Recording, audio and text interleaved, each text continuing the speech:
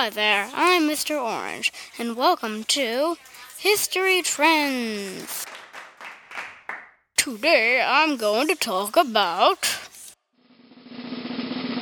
John and Vada Somerville.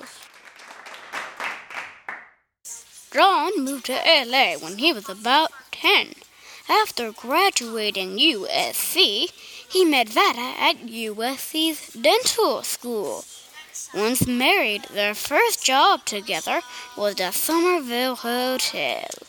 It was sold and renamed the Dunbar Hotel after the famous poet with the onset of the Depression.